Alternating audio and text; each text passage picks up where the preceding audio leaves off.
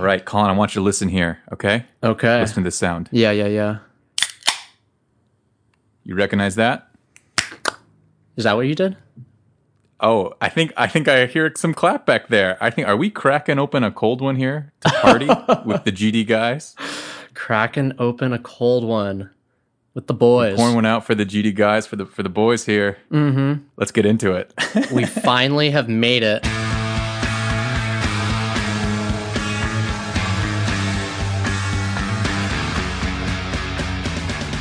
Welcome to Redundant, the totally original Green Day podcast. People said it couldn't be done. People said we wouldn't make it. They said we'd burn out years ago. Mm-hmm. But guess what? Just last week We're still they were breathing. saying, yeah, that they said we gave up. We gave up, and we didn't give up for a second, folks. We're here to talk about Father of All Motherfuckers, Green Day's latest album that came out just this month. Mm-hmm. Of course, this is Redundant, the totally original Green Day podcast, the podcast dedicated to counting down and going all the way through the Green Day discography, learning everything we can about the GD guys that we do love so very much. Mm-hmm. I have been your shepherd along the way, Chris Brady Denton, Green Day fan, Green Day fanatic, mm-hmm. Green Day guy, and accompanying me with all these sheep that are the Green Mm-hmm. Day albums is my co-shepherd, Colin Brady. Yeah. Howdy. I must say my shepherd's crook is much crookier than Chris's here. That's right. Well, sometimes you're such a good shepherd, you actually fall asleep outside, right? And have to break into your window. I've been yes. I've been known to follow that. Yeah, once or twice. You remember the classic Halloween story of a drunk Colin. There's a few stories similar to that. That's a story Billy Joe would like himself, I'd say. I think he would. Yeah. That makes me appreciate that night. You saying that. Amen, brother. Well, with that said, we've got a lot to get into. We've got some, of course, this is a classic episode. Not the last episode, but kind of the peak of what we've been building up to. Mm-hmm. Don't worry, we're not going away. There's more content to be mined out of the GD guys, but this is it, right? This is what we've been building to. Yeah, this is definitely the climax. Yeah. It's the climax. Mm-hmm. And we've got Green Day news, we've got the new album to talk about, we've got our own personal opinions. There's a lot riding on this, I think. I know, it's a lot of pressure. And I'm stressing me out. I'm really glad we waited a few weeks to let the dust settle a little bit. Yeah. You don't want to just be hopping on some random bandwagon. You saw some review about the album and, just going to copy everything they say. You'd rather read a bunch of reviews and copy a few things from each review. That's right. We want to be nuanced, right? We want to gather, kind of take a read of the room, a read of the fandom, which is, with this album, been particularly diverse, I would say. Yeah, and divisive, I would say. I've heard some drastically differing opinions on it so far. Me too. Diversive, other D words, I'm sure. Oh, yeah. Damning. But before we get into all of that, my sweet Colin. Yeah. Longtime listeners will know that we are not only co-hosts, but we are cousins. That's true. Even longer timer listeners will know that even though it sounds like we're recording from the same professional podcast studio on top of Amoeba Records broadcasting live to you now, we're actually not even in the same room. We're not even in the same city. Colin Brady, you're up there in Seattle. How are things in Seattle? Oh, that's so sweet of you to ask there, Chris.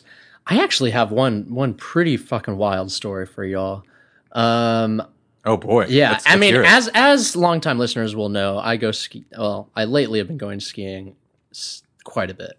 And so of course, as I'm wont to do, I went this last weekend, and I'll tell you what, I fell from a great height at a certain point and ended up dislocating. Wait, can I ask how high you're skiing? Yeah, right, you're skiing on a mountain. You end up falling. Mm-hmm. How high is a great height? Well, it always depends on the snow quality too. So the snow was there was some fresh snow that day, but not a whole lot, like maybe a couple inches. And I fell from probably, I would say 15 feet, maybe. Oh wow! And maybe fell isn't the right word. Like I was intentionally Colin, jumping, and I was planning to land it, and don't get me wrong, I landed it. However, whilst landing, I all right, Tony Hawk over here. Put a little too much force onto the landing, landed all on my rear foot, and dislocated my right hip. Oh, what? It was. Oh no! It was horrific. Let me tell you what. This was the most pain I've ever been in my life. Oh my god! They literally took me down the mountain in a toboggan. Then they gave me a bunch. The people had to come up. Yeah. Ski Patrol came up. They took me down in a toboggan. Then they literally proceeded to give me like 300 milligrams of fentanyl, which apparently is quite a bit. And holy fuck, that's like what Michael Jackson died on. Yeah, exactly. He used to go to sleep and shit. Oh my god! And by the way, this whole time I'm in a lot of pain, but I'm chilling tough with the Ski Patrol guys, and they are super cool. I gotta say, like, if you guys ever have a chance to hang with Ski Patrol, do it. They are the coolest people. Yeah, break your own leg. Yeah, just take a risky jump. Worth it. Worst case, you hang out with these cool guys. They invited me back for spring tryouts for Ski Patrol, so I'll be there hopefully. Assuming really cool. I can recover by then. Anyway, yeah. So then it was a long, probably 2-hour ride to the hospital from there, and all in all, ended up spending about 5 hours in incredible pain. But Jesus, the fact, did the fentanyl help? Yeah, it did. And then in the ambulance, oh my god, they gave me ketamine. And by the time I got to the hospital, dude, I was tripping balls. It was crazy. Could not feel my body at all. It was insane. Shit. So you can't feel the pain anymore at that point? No. Well, you couldn't feel anything. Like, you literally can't feel your body. Again, you literally cannot feel your body. I kid you not. Oh, no. Yeah. Colin. So, jeez, did your friends come with you? Yeah, like, oh my god. My friends are so sweet. Yeah, I can't even make a joke about this. They were definitely there for me the whole time, and they're very sweet. Oh, that's nice. Yeah. So anyway, thanks to your friends and thanks to the Ski Patrol. Exactly. Seriously, the real heroes and the EMTs. Like, honestly, I made a lot of people's days harder than it needed to be, and I feel kind of bad about it. But all in all, I came out, reasonably well. Like, I'm only limping a good amount, but nothing else is too fucked up. I'm already off crutches, so oh my god. So did they pop it back in? How does that work? Popped it back. Yeah, so they apparently, it's so painful that they just sedate people for that. So they just sedated me. I was out, and they did it. And some of my friends were outside the room, and they said they heard a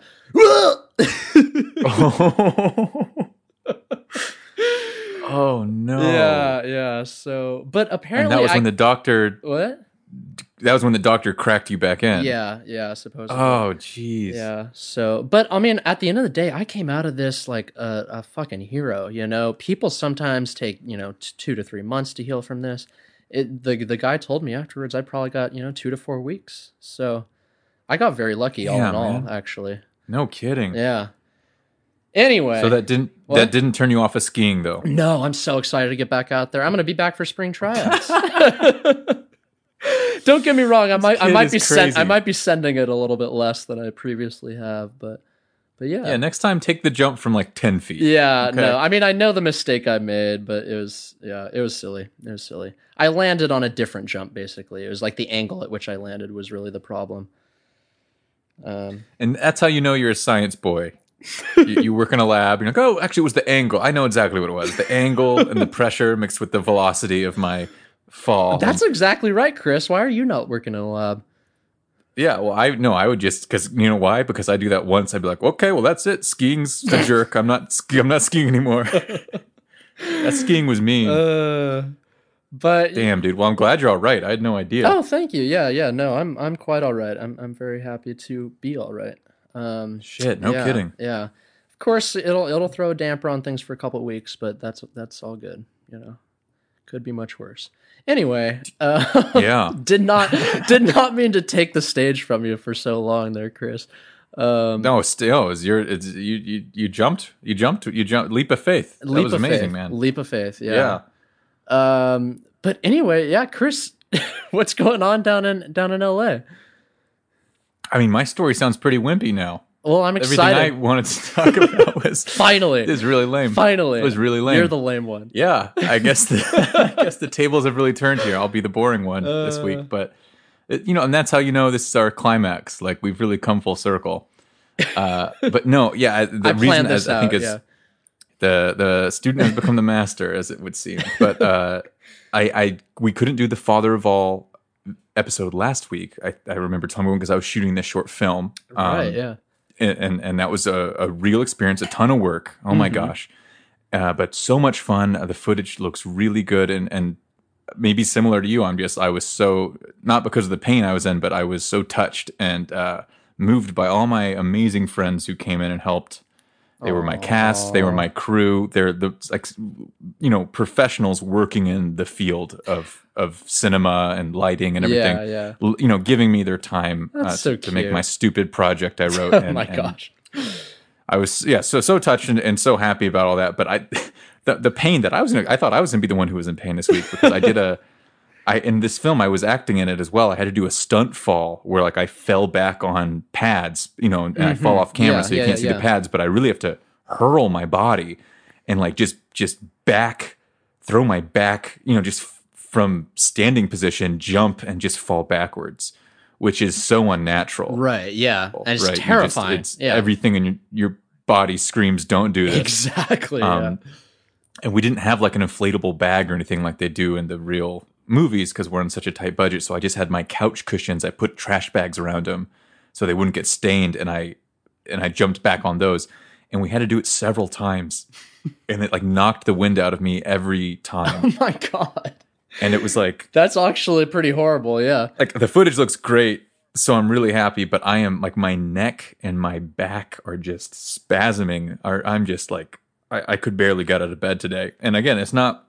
You're an old man. This to me was a good story until I heard about you going through the most pain that anyone's ever gone through.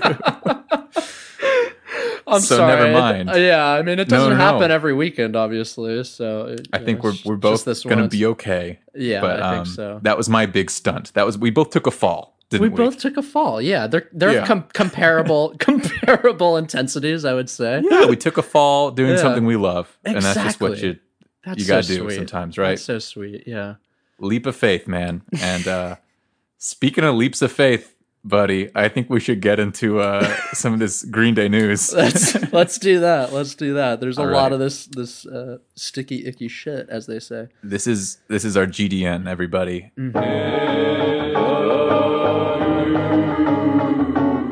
Of course, I'll let you lead, Colin. I think you saw some of this first stuff here. Of course, this is news pertaining to the new album Father of All. Yeah, of course. So this first one we got here is, there's a few interviews up in here, but this first one is a YouTube video of the trio getting interviewed by iHeartRadio. Some rando guy. I don't know what his name is. Who cares?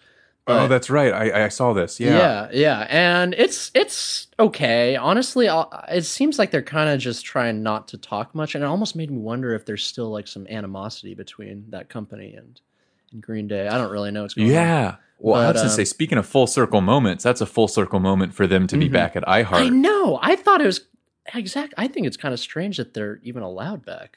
Anyway, because of course Billy Joe had this, of course, his famous onstage meltdown at iHeartRadio. And kind of derailed their career for a second. So it's very interesting that they're being all chummy again. And then the one other bit of info I thought was sort of interesting out of this interview was I think Billy said something along the lines of, we wrote like 16 or 17, something like that, something in the teens number of songs for this album, and then decided to cut it down to 10. And then he like sort of does an aside and he's like, but don't you worry, you guys will hear them all at some point. So I thought that was an interesting little teaser for some potential new music of some sort. I don't know if that means an EP or B-sides or what, but I could be pretty excited about that. I mean, I'd love to hear other songs that came out of this session. That would be very interesting. I wonder if they'd be sort of the same vibe or if they were trying to narrow these 10 songs into the same vibe or what, but I'd be curious to see. And then this second interview here is with NME, and it's very long. I won't go into detail about it, but I do think there's quite a bit of interesting information on here if any of the listeners are curious to hear. But they sort of just talk about their career from the get-go and, becoming really big, going to Woodstock and Woodstock 94, I should say. The mud fight. Their very infamous mud fight. I mean, I think that's a whole feature story that kind of, it's like a career retrospective. Yeah, and there's a lot of album. Yeah, there's a lot of sort of interesting little bits and pieces of information there that I think it's worth a good read. Well, I was just going to end with this February 19th business here, which I didn't even know about, but it's very exciting. I think it's kind of very appropriate that our review is coming out in the month of February, just like the album came out in February. We're kind of wrapping all this up a little bit, is that February 19th was declared Green Day Day in Oakland by the mayor of Oakland, which is very exciting. I can't believe I didn't. Yeah. So happy Green Day Day to you. Can't believe we didn't know about it until today or whatever. Yeah, I mean, it's a made-up thing. But everything's a made-up thing. That's true. But with a happy Green Day Day, let's hop into the facts of the album of the week about, this is our album of the week. The album of the year. Definitely. Father of All Motherfuckers. So guys, this just came out. Of course it was released on February 7th, as we all know. We all stayed up till midnight to get the good stuff. To Danced hear it around first. To it with our headphones on, yeah. That's right. And it, of course, is through Reprise Records. It was produced by Butch Walker. That's a different Butch than we know, isn't it? It is, yeah. It's not the homie I was hoping for and expecting, but that's all right. I'll accept it this time. Were you expecting a caballo? Caballo! I just was really hoping we could say that one more time. Oh, we're going to say it plenty more. Yeah, Rob Cavallo, producer, of course, who's done some of their biggest and best albums. I'd say the majority of their albums, is not back, just like on Revolution Radio. And this time they brought in not Butch Vig, right? Oh, that's what you're going for. Right. 21st Century Breakdown. They brought in Butch Walker, who is a rock guy, but I would say also a super producer in many and what else ways. has he produced? Okay, basically, if you go on to his Wikipedia, okay, so he did Weezer, Ratitude, one of their least liked albums. What I'm trying to say is, if you can keep scrolling and scrolling through the amount of albums that he's produced, and it's an enormous category. It's an enormous discography of albums that Butch Walker has produced, including some of the more recent Fall Out Boy. Okay. Some of the more recent Weezer. He did the Struts, who Green Day gave a writing credit to for Still Breathing on Revolution Radio. We talked about countless others, but those are the big ones I would say. Where it's Panic at the Disco, for instance. Yeah. A lot of these where you would say modern alternative rock chart toppers, right? Yeah. And I think Green Day's trying to kind of maybe capture some of that magic that he's given to Panic and to Fall Out Boy to make their careers so much longer than they have any business being with all these massive hits. Right, yeah. So I think that's a very clear indicator of what they were trying to accomplish with this album, I think. For sure. Is just through their selection of producer. Yeah. We can, when we get into the 1E1s, we can talk about whether we like the production. But it's an interesting choice for sure. Yeah, definitely. Yeah, and it's not something I really thought about. Like who the producer was is not something I thought about much. So that's interesting. Well, I was hoping, like you, I was hoping for Robbie Cavallo, and then I had to learn about Butch Walker. Fair enough. And just moving on here. So according to the one and only Billy Joe, he describes this album as the new, and yes, I said that the way he wrote it, the new ! Soul, Motown, glam and manic anthemic, period. Punks, freaks and punishers, ! And then he'd also state the lyrics are about the life and death of the party and the lifestyle of not giving a fuck. Yeah, I hope I did that justice there, but yeah. No, you certainly did that justice. It's a very strangely written statement. The punctuation was necessary. It was confusing to understand. But and on top of that, it is Green Day's shortest album, is it not? Yeah, running at 26 minutes and 12 seconds. That is wild. That's one of the shortest albums I've ever heard of anyone's. You know? I would say that's one of the shortest parties I've ever heard. Right? That's the life and death of the party in 26 minutes. Doesn't sound like a short party. Yeah.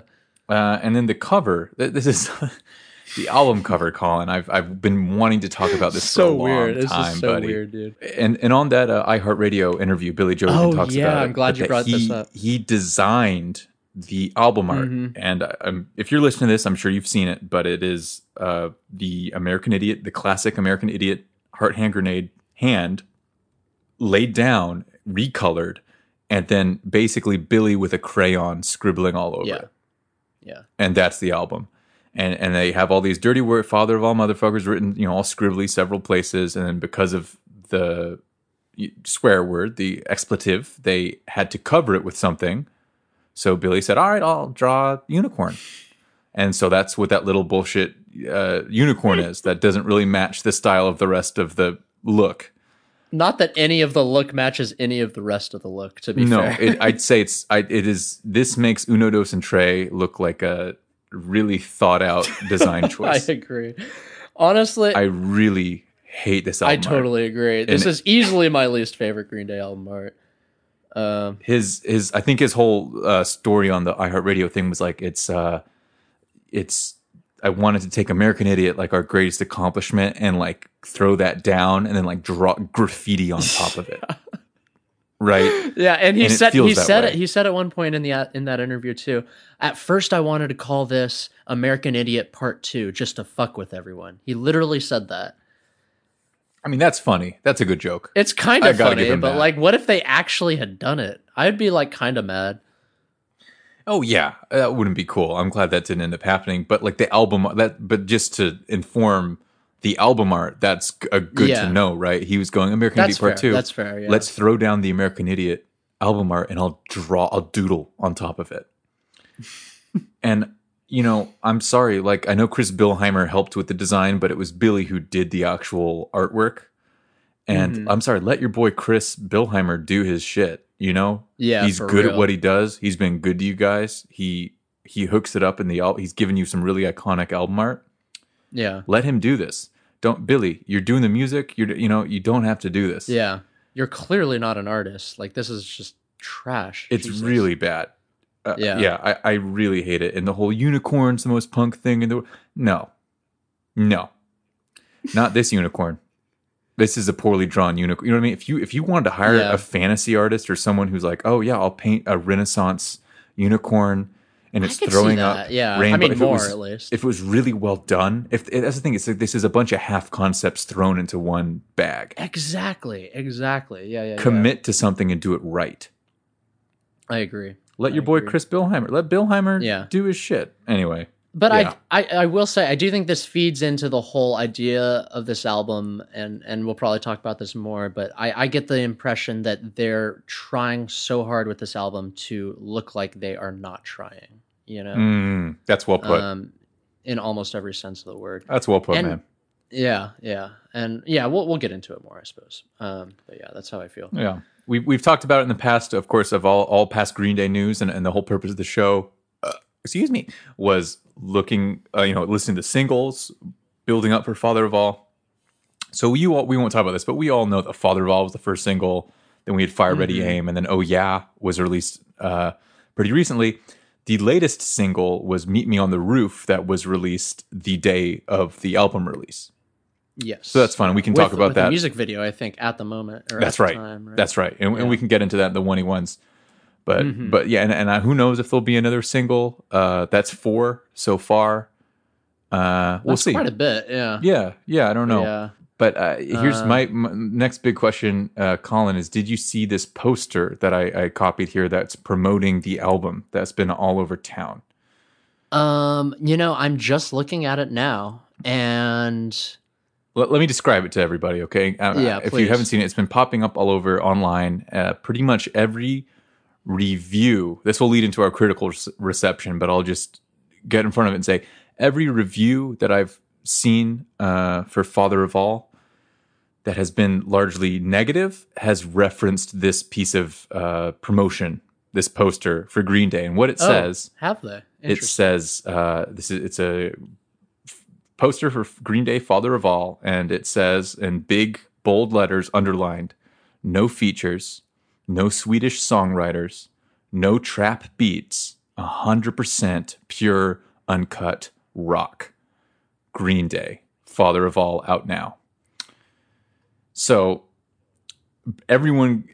literally everyone I see is going, okay, boomer. There's boomer vibes all over this. And it hurts me. It hurts me because I want to disagree, but I can't. This is a bad poster. It's not great, but I kind of think it's funny. I don't know. Oh, it sucks. It sucks especially so hard. The Swedish songwriters part. For one, I'm sorry. The Swiss are really good at songwriters. Writing music. Yeah, no, but it's like it's kind of true that there's just like a crazy number of Swedish songwriters who write like all vast. Yeah, they're super producers. You're taking a shot at Max Martin. He can write a better song than you can. Like I'm just. Oh, of course he can. Yeah. I'm just saying it's like I mean, I'm talking about Billy. I'm just like, why are you going after no trap beats? Like, what the fuck are you doing? No one was worried about that anyway. No one was worried about that, but also like no one, like if you're trying to cater to kids, if you want a hit and you want the youth to be into it, don't fucking condescend them like this. Yeah, it's really annoying. And you know, I don't listen to trap. I don't love like really bubblegum pop. I'm with that. I understand what they're trying to do here, but it comes across as just so cringy. I get that. 100% pure uncut rock. And here's the truth. Green Day, this is your most electronic experimental album with the rock sound to date. So you have no foot to stand on when you're going like, oh, this is pure rock, no trap beats, no songwriters. Dude, you feature Gary Glitter on fucking Oh Yeah. Like, give me a break. True. Yeah. You're going no features. We'll get into that. We'll get into that, but I'm just saying, like, this is the absolute wrong album to be having this attitude about. This is you are trying for top 40 greatness. So stop acting like you're running away from it. Yeah. That's and fair. This just isolates anyone who would, like you do interviews with Billie Eilish. If a Billie Eilish fan saw this, they would roll their eyes. True. And I don't know if I agree with that or not, but I just know that this is doing them no favors. Yeah. We can get into the critical reception now. The only reason I really brought that up is I'd say if I'm curious, if they didn't release this poster, I think that the person behind the ad agency or whoever did their advertising should be fired for this. They should not work with them again. This was a terrible, terrible decision. I truly think that's a lot of the critical reception, a lot of the reviews would be better. I'm shocked to hear this. Would be better if they had not released this poster. I think it is really cringy. I don't know. I mean, I don't like it, but I still just don't think it's that bad. And then I just also have not read anything about it or even seen this poster until just now either. So I don't think I just don't really think it's having that big of an effect on most people. I don't know. Maybe it's because I'm in LA. I've seen it. Maybe it's around. I definitely haven't seen it anywhere. I've seen it, and it's even this photo here is from LA, and okay. I've seen YouTube, every single YouTube review, even not maybe not in official publications. I've seen it referenced in publications, but every single YouTube review I've seen has pulled up this photo and talked about it, and it colors the way that they talk about the album. And it's like, well, guys, it's not even about the music; it's about this stupid advertising. But if you just don't do it, that's such a dumb reason to not like an album. Like, it's don't do it because it's stupid. But like, it also is a terrible reason to decide you don't like an album.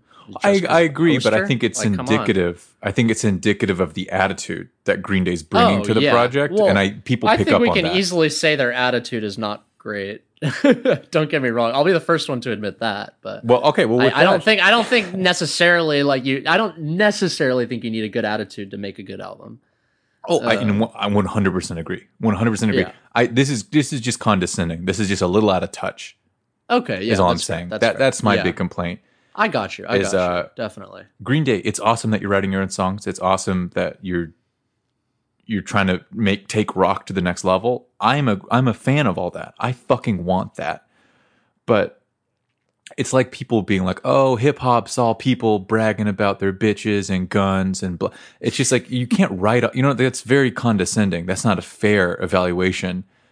Stick to your lane. No one who's listening to Green Day and is a big Green Day fan is like going like, oh yeah, but all the trap beats too, right? Like there's not a lot of crossover there. So just stick in your lane. People don't care. Just be like, this. We made this album. We're very proud of it. It's quite good. Like, it's very catchy. Why don't you dance to it? Like, talk about yourself, but don't say no. That's not productive. That's fair. That's totally fair. I get that. Anyways, sorry, I'm come off a little hard. And by the way, we'll get into it in a second, but I'm coming off harsher than I mean to. Fair enough. But this critical reception here, Colin. Let's hear that. Yeah. I mean, okay. At Metacritic, at least, they, which as everyone knows, that's all I really give a fuck about critically. Yeah. At Metacritic, they assigned a normalized rating out of 100. Blah blah blah blah blah blah blah. They got a 69. 69 of 100. 69. 69, guys. And which, according to them, indicates generally favorable reviews based on 22 reviews. But yeah, once you get into the nitty gritty, the specifics of each reviews, things get a little more strange, I would say. So Kerrang, for example, rated the album 4 out of 5 stars, saying Father of All Motherfuckers is just another sign of a band who have always done things their way, refusing to do what's expected of them, and it's a hella mega good time from start to finish. Hey, amen. Sure. Yeah. And I mean, funny enough, I don't know if you read the Pitchfork review. And again, I did. Yeah, I can't totally remember, but it's something along the same lines, was it not? Well, again, I know I've talked about Pitchfork before, and I feel beholden to them a little bit. Here's the thing: I go on Pitchfork every day. I try to keep up, but I don't love them. I think they're Rolling Stone are cool whores, and Pitchfork's not far off. I'll just say that. That's fair. But they they really fancy themselves tastemakers and all that. But they're you read I kind of feel like they're contrarian, really. But, they really are. That's a good word for it. But they gave it, I believe, like a 6.7 or maybe a 5 something. But when you read the review, it reads really good. You're like, oh, well, this is pretty good. Positive. And it doesn't match up with the number they gave it. So I thought that was interesting. Yeah. Mm-hmm. I don't know if anyone watches Anthony Fantano on YouTube, his YouTube reviews. Oh, yeah. He gave it a 0. He gave it one of the only zeros. He hated this album. Yeah. Which hurt me. It hurt me because he referenced the poster too. And I was like, damn it, this fucking poster just fodder. Why did they do this? Yeah. As much as I enjoy watching Fantano, I gotta say I probably strongly disagree with him more than I even kind of agree with him, which is weird, I just I kind of like to see this other point of view, but he's very focused on production value of lots of things, which I think I'm less fixated on. But, I think he's a charismatic guy, but I enjoy watching him, but I'm with you. I disagree often. Yeah. But that's just personal taste. Have you seen the My Beautiful Dark Twisted Fantasy review? Which is he like? Does he suck its balls or not? No, he trashes it. He trashes it. That's right. So that's cool. But it did hurt me for him to give it a 0. Yeah. And then he gave Justin Bieber like a 4 or something. I'm like, dude, go fuck yourself. Are you kidding me? This is not 0. You know what I mean? You cannot like it. You can give it a 2, 3, 4. It's not 0. That's insulting. Yeah, no, that's obviously just not true. So that was just that was very clickbaity for me. I didn't like that. He was trying to be provocative. Get the people going. Get the people going. Anyway. The sales of this album, Colin. Mm-hmm. Very interesting. I described going to Target when I picked up my physical copy, and there was only one copy left on the shelf, and I got it, and I was like, oh wow, the people really came out for Green Day. The fans are buying the physical copies, and I was really hoping between the release and the new single they could get to number 1, and Father of All Motherfuckers debuted at number 4 on the Billboard 200, unfortunately. So top 10, it's great, but number 4, that was 48,000 album equivalent units, including 42,000 pure album sales. So again, we were talking about during the trilogy, they weren't pulling 100,000, and that was a disappointment, right? These numbers are even lower than that. But I would say 42,000 pure album sales is still very impressive in this day and age. In this day and age, yeah. That's true. And it is Green Day's 11th U.S. top 10 album. So, wow. That's really impressive. That's impressive. It is impressive that they, it's not number one. I wish it'd be number one. It's certainly not going to go back up to number one. But to be the top 10, at this stage in their career, it still is really cool. Yeah, and with that, my dear boy. Shall we? Shall we indulge? Let's hop in. Let's dive in. This is the one by ones of Father of All. Motherfuckers.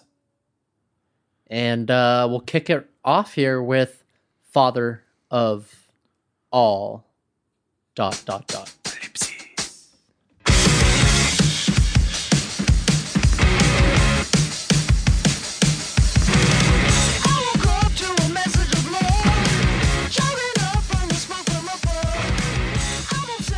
And I think most of our listeners have probably already heard this song, and we've discussed it before. Yes, this is the first and lead single. That's right. Yeah. Released on September 10th, 2019, of course. And Billy Joe stated this song is about, and I quote, making people feel bad. And he added, rock and roll sometimes has become so tame because a lot of rock acts are always trying to look for the feel-good song of the year or something. I mean, that's interesting considering the rest of the album. Yeah. But because I feel like he's trying to make some of the feel-good songs a little bit. They are, yeah. But I will say this song has really grown on me since its release. I liked it okay at the beginning. I like it a lot now. I listen to the song while I jog. It gets me pumped up. I actually really like this song. Uh-huh. We've talked about Billy doing the falsetto as well. Right, yeah. And that's similarly grown on me where I didn't hate it, and now I actually think it's cool. Mm-hmm. What do you think, Colin? I mean, I'm in the same boat. In that it's grown on me, but I started from a place of really disliking this song, honestly. I think a lot of people did. And now I'm kind of at a, like, I can deal with it type place, Like, if I'm listening to the album, like, I'll listen to it, but I'm not going to really enjoy it, to be honest. Huh. Yeah, I don't know what to say. It's just nothing in it really hits me in any particularly good way, Yeah, I don't know. I don't know what to say. That's okay. Well, I'll say I love the little Mike's miniature little bass solo. And yeah. There's a lot of good bass licks and the little the sparring guitars between Billy and Jason. Mm-hmm. Yeah, I think that the beat is great. The kind of that Motown fast beat. I think Trey's killing it on this song. He's going so fast. Yeah, I don't know. I'm into it. I think their musicianship is on display, even though they're trying something new. Yeah. When the chorus kicks in, like I think what's so satisfying about the falsetto is he's trying it. It's fine, but it makes it that much more satisfactory when he goes back to his full rumble on the chorus. That thing kicks your ass. I kind of get that. Yeah, I am into it. I've mentioned before that the riff, throughout, but that opening riff is the same as Fuck Time, but just sped up. Oh, yeah, that's right. And that'll be a running theme throughout this album. Yeah. I definitely noticed songs sounding very similar to something I've heard, but I couldn't figure out what. But I'm down. Fair enough. And I think we said here the music video, which we talked about, I guess it pays homage to the Guitar Man portion of the opening number from Elvis Presley's 68 comeback special, where his band performed in front of dancers in a red background. While footage of people doing various movements intervene, and that is, of course, the exact video of Father of All with Green Day, but updated for our modern times, where the footage being intercut is a lot more dramatic and dire of kind of a lot of the stresses and sad events that are going on in this world right now. Yeah. So I appreciate that. They're paying homage to the king, but also kind of making it their own. So that's cool. Yeah. Not the first time they've done that. Yeah. True. It seems like that's almost half their songs in the recent past. But anyway, should we mosey on over here? We better, because if you're taking aim at Elvis, you better be ready to fire ready aim to this next single. That wasn't very good, but it was fine. It was fine. We've already talked about this song. Of course, this is Fire, Ready, Aim, the second single and second song.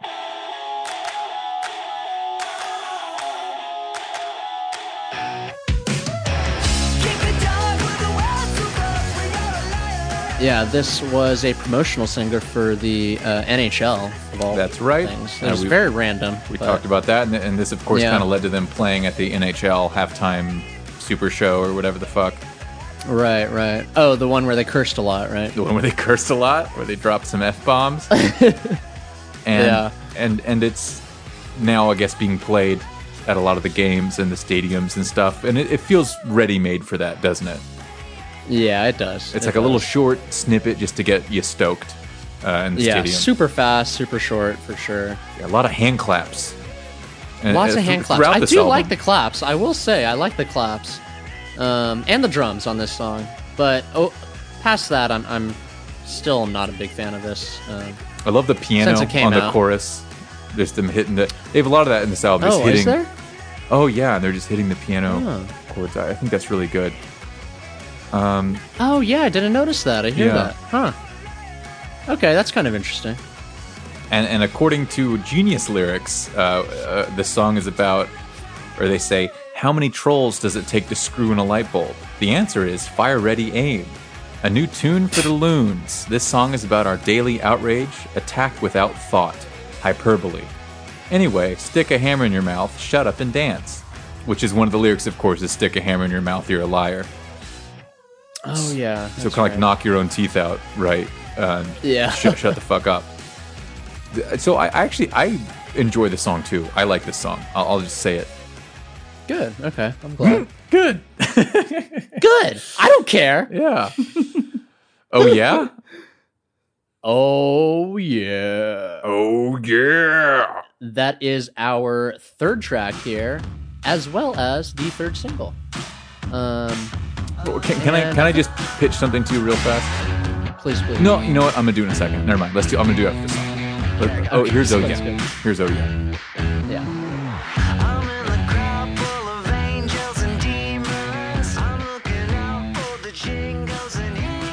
And we've already discussed this one a bit in earlier weeks. But I will reiterate, I do like this song, and I liked it immediately. I don't know what it is exactly about this song, but it's got a great rhythm, you know? I don't know what to say. I do. Please. I know what to say. Well, we talked about Oh Yeah. I think I came out really strong for this song. I really liked it when I first heard it. I really liked the video.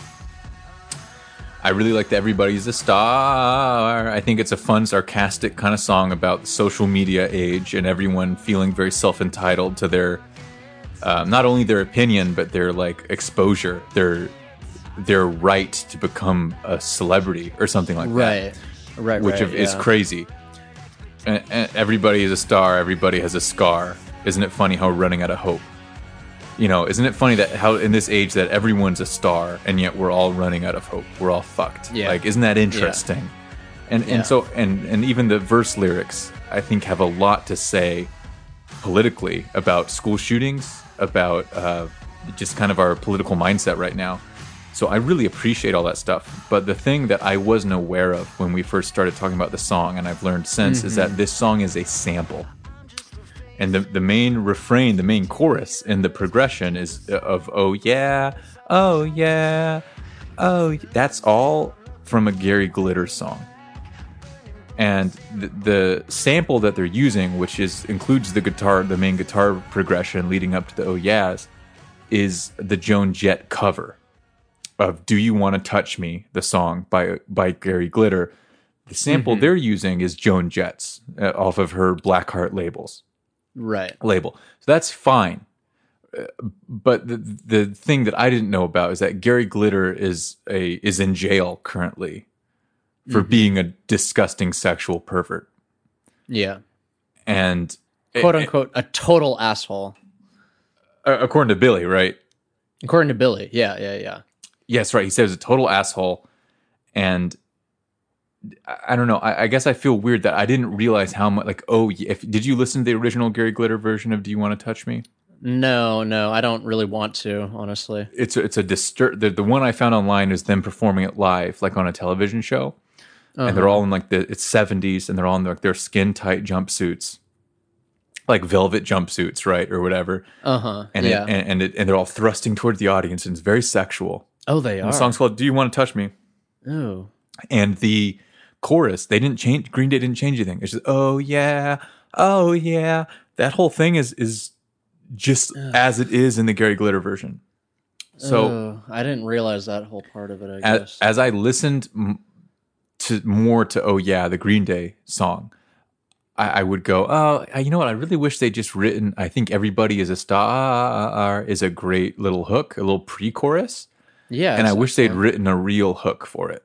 Because not only is oh yeah kind of lazy and boring, then you realize it's not even theirs. This is the exact carbon copy of the Gary Glitter version and the Joan Jett version. Obviously, it's not Gary Glitter, but it's not original at all. So this kind of the idea that even on that poster I was complaining about, where they say like no features, it's like, well, I guess that's true, right. But you actually this is the first time officially that Green Day is listing a sample in one of their songs. So I'm like, why are you bragging about like, no features? It's like, yeah, except someone a sexual pervert wrote one of your hooks. Yeah. And that's also the hook kind of sucks. Like, why not? If you want to sample the chord progression, that Joan Jett did, that's cool. And then you write stuff on top of it. Yeah. Yeah. I feel that. That's fine. So I really love the verse and the pre-chorus to this song. And I think the lyrics are really thought-provoking and catchy and fun. But when it gets to oh yeahs, I'm just kind of troubled now. I just kind of think only about, this disgusting guy, and that he's getting money every time the song is played. That's totally fair. Yeah, I think that's reasonable. I didn't know all the specifics about it. I just knew that they were basically pulling from the Joan Jett version, and that's kind of how I guess I what's the word? I accepted it internally or whatever. Rationalized it. That's the word. That's the way I rationalized it, I think. But I also have not seen or heard any of the Gary Glitter, the song or the video. Oh, you gotta. He's great. But I think, based on the way you described that video, I think I'd be pretty disgusted. Wouldn't this be a weird time to get into Gary Glitter? You're like, guys, he sucks, but the music is great. It's be bad. I don't care. There's too much good music out there. I can focus on something else. Thank you for saying that. That's my whole point. Because Green Day have said that they're donating all the funds from this song. Oh yeah, that's a good thing to International Justice Mission and Rape, Abuse, and Incest National Network. So it's not like they're taking the money for their own personal gain from this song of a sexual deviant. That's, I can appreciate that. They're doing the right thing there. But just to your point, what you just said is like, there's too much good music out there. I go like, okay, well then sample someone who's not a sexual predator. You know? Yeah, super true. Because it's not like this hook of, oh yeah, is so original that you couldn't come up with something yourself. Yeah, definitely. That's what's upsetting to me, I guess. Yeah, no, I get that 100%. Yeah. So I like the song, but I just wish I know we could like it so much more without all this baggage. Yeah. I feel like there's several Green Day songs, at least in the last few albums we've been reviewing, where they're kind of ruined by the story behind them. But anyway, no need to dig up past whatever. Salt and old wounds. Yes. Yeah. Yeah, and Billy said about this song, it's sort of about being freaked out about the polarization that we live in right now, whether it's kids getting shot in schools or the closest thing that America has ever seen to fascism, pardon me. Yeah, so again, I'm down with all that. That's great. And I love Green Day being a little more political, speaking out about the issues of the day. I'm all for it. And I think it's a catchy song. Again, my favorite parts are the verses and that pre-chorus. That could almost be the whole song if we just cut the oh yes. I totally get that. Yeah, that's definitely the catchiest part. Wants to be a star. Yeah. That's awesome. Interestingly enough, the song was originally titled Bulletproof Backpack, which is of course also one of the name. lyrics. Yeah. And very pointed, and I guess they retitled it because they wanted to more closely associate it with Do You Want to Touch Me? And I think that was really just to almost acknowledge, like, hey, we know we sampled it, like to get on ahead of it, right? Maybe. I don't know. Yeah. I don't know either, but that's the only thing I can imagine that why they want to more closely associate it with that. Yeah, yeah. Well, should we move on to Brighter Pastures now? Let's move on to Brighter Pastures, my buddy. Greener Pastures. That's what it is. Well, it's what, greener. It might not be green, but they're sure is probably bright. Greener. They're probably greener because it's brighter. That's right. The sun nurtures the green, and exactly. We can find all of that on my rooftop garden. Why don't you meet me on the roof? Aww. This, of course, is track 4, the single that was released alongside the album, Meet Me on the Roof.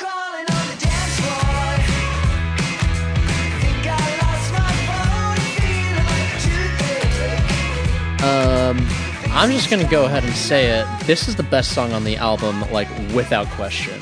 It is so catchy. Damn. It's... I don't even... I like it a lot. I do like it a lot. Anyway. So this song is... let's see, what's it about? Oh, it's about a guy... Well, I guess you could see this if you watch the music video, too. Which, by the way, is featuring... what's-his-face from Stranger Things. The lisp guy. The guy what? With the he's got the lisp, or he's got and the curly hair. Apparently, his name is Gaten Matter. Is it Gaten or Gaten Matarazzo? I don't know. I was gonna say Gaten and then Matarazzo. Matarazzo. Anyway, Matarazzo.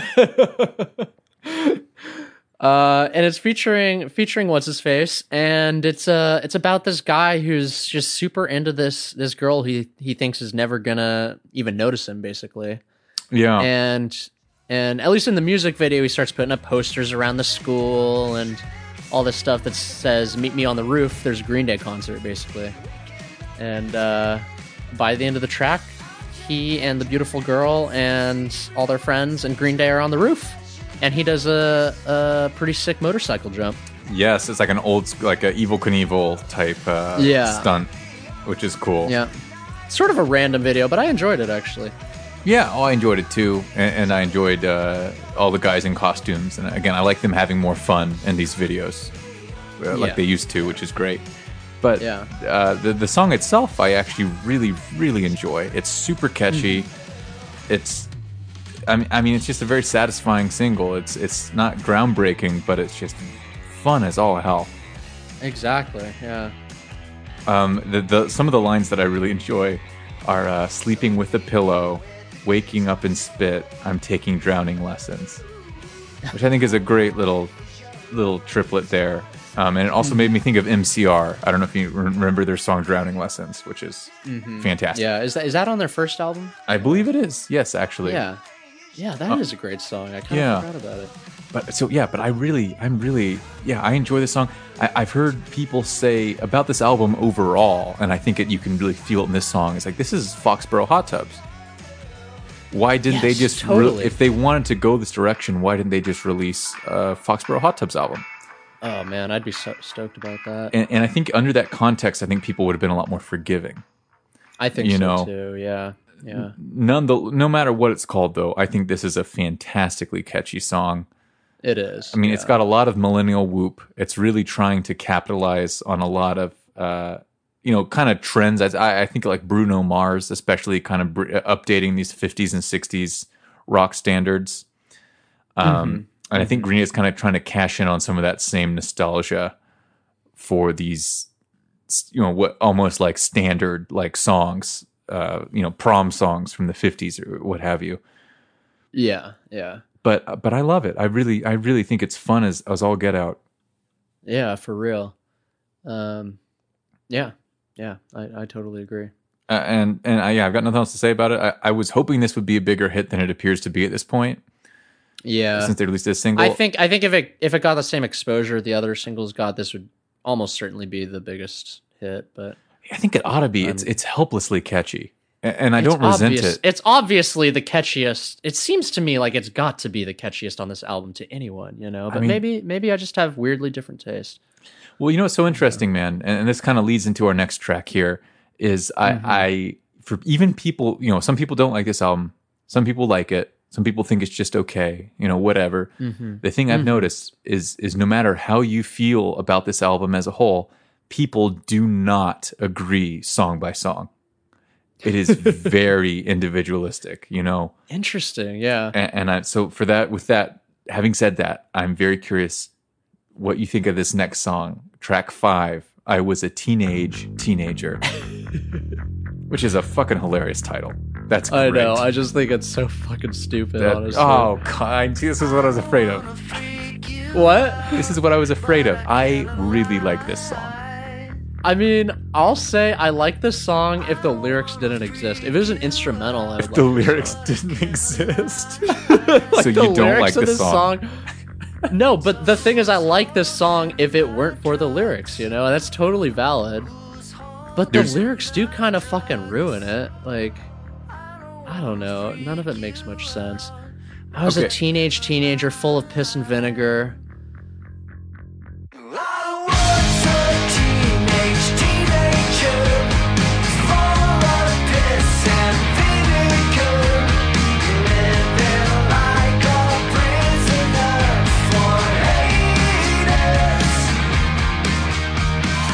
Living like a prisoner. Prisoner for haters. Okay, and Colin, I'm going to give you this, okay?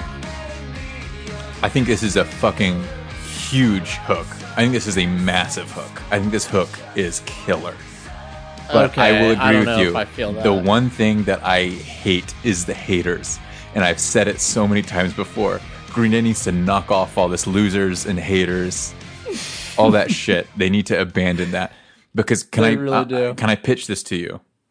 Yeah. Is I think if they had changed haters to ages, I think it would have fixed everything. My only issue here is I was a teenager full of piss and vinegar, living like a prisoner of haters.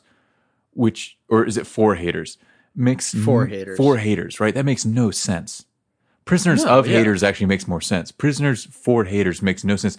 But living like a prisoner for ages...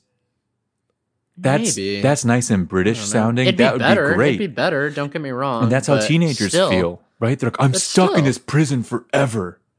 That's how they feel. Yeah, I guess that would fit because that's the only thing I don't like is the word haters. My life's a mess and school is just for suckers. Like, I'm into that. That's teenage. Come on, Billy. You're like 40 something, dude. I was a teenager. Okay. So here's what the band said about this. All right, Colin. Just hold your horses, okay? Okay. Mike said about I was a teenager. He said, I was 7 years horny. Not infrequently, I still feel like a teenager. I was terribly stubborn. As for the girls, hey, I didn't get it right. They just didn't want to meet me. The youth was a constant struggle, a constant feeling of inadequacy. I had no talents and could not reasonably illuminate or glorify my existence in any way. Then Trey added, and no matter how old you are, this teenage brain never completely regresses. Then Billy chimed in. All three guys got in on this one. Uh-huh. I wanted to write a song about what it is like to grow up as an ordinary guy. There are so many extreme teenagers in art, whether it's werewolves, anarchists, or vampires. Almost all of them are really stupid boys and girls out there. Many of them a little on the loser side. And so yeah, I like they're just trying to write about and a lot of this album's writing about like if I was a loser teenager, how would I be feeling? And I mean, I guess I don't know. I just think this one's just not well written. I think they use the same lines over and over, and they're not very clever and interesting. I really like this song, and I think the title is fucking stupid. No, the title's hilarious. It's funny but stupid. No, you know? Green Day. All my complaints about Green Day were that they don't have their sense of humor anymore, or they're being too serious. Blah blah. This, I think they've gone too far the other way. But I'd say this is a very funny album. There's a sense of humor to this. There is. I was a teenager. Like that's fucking hilarious. That's so goofy. That's so fucking goofy. It's not. I don't know. It's just too much. Okay, That's whatever, so funny. whatever. I will say it's got a good melody. It's catchy, and the bass line is fun. You know, like the bass line, which is a consistent theme in this whole album. I would say. I wish they'd added more guitar to the second verse. I think that would have really helped it feel more interesting. Mm-hmm. Like a different riff, a different strum riff or something over that bass line to kind of kick it up a notch. But I'm sorry, every time that hook kicks in, I'm just like pumped. I think that's a great hook. I mean, you don't have to agree. I'm just saying that's how I feel. That's fine. That's fine. Billy, let's mosey on. Let's mosey on. Come on, maybe we'll agree with this next one. Oh, I don't know about that. Here's track 6, "Stab You in the Heart," and oh boy, this song makes me want to stab myself in the heart. Oh shit. Okay.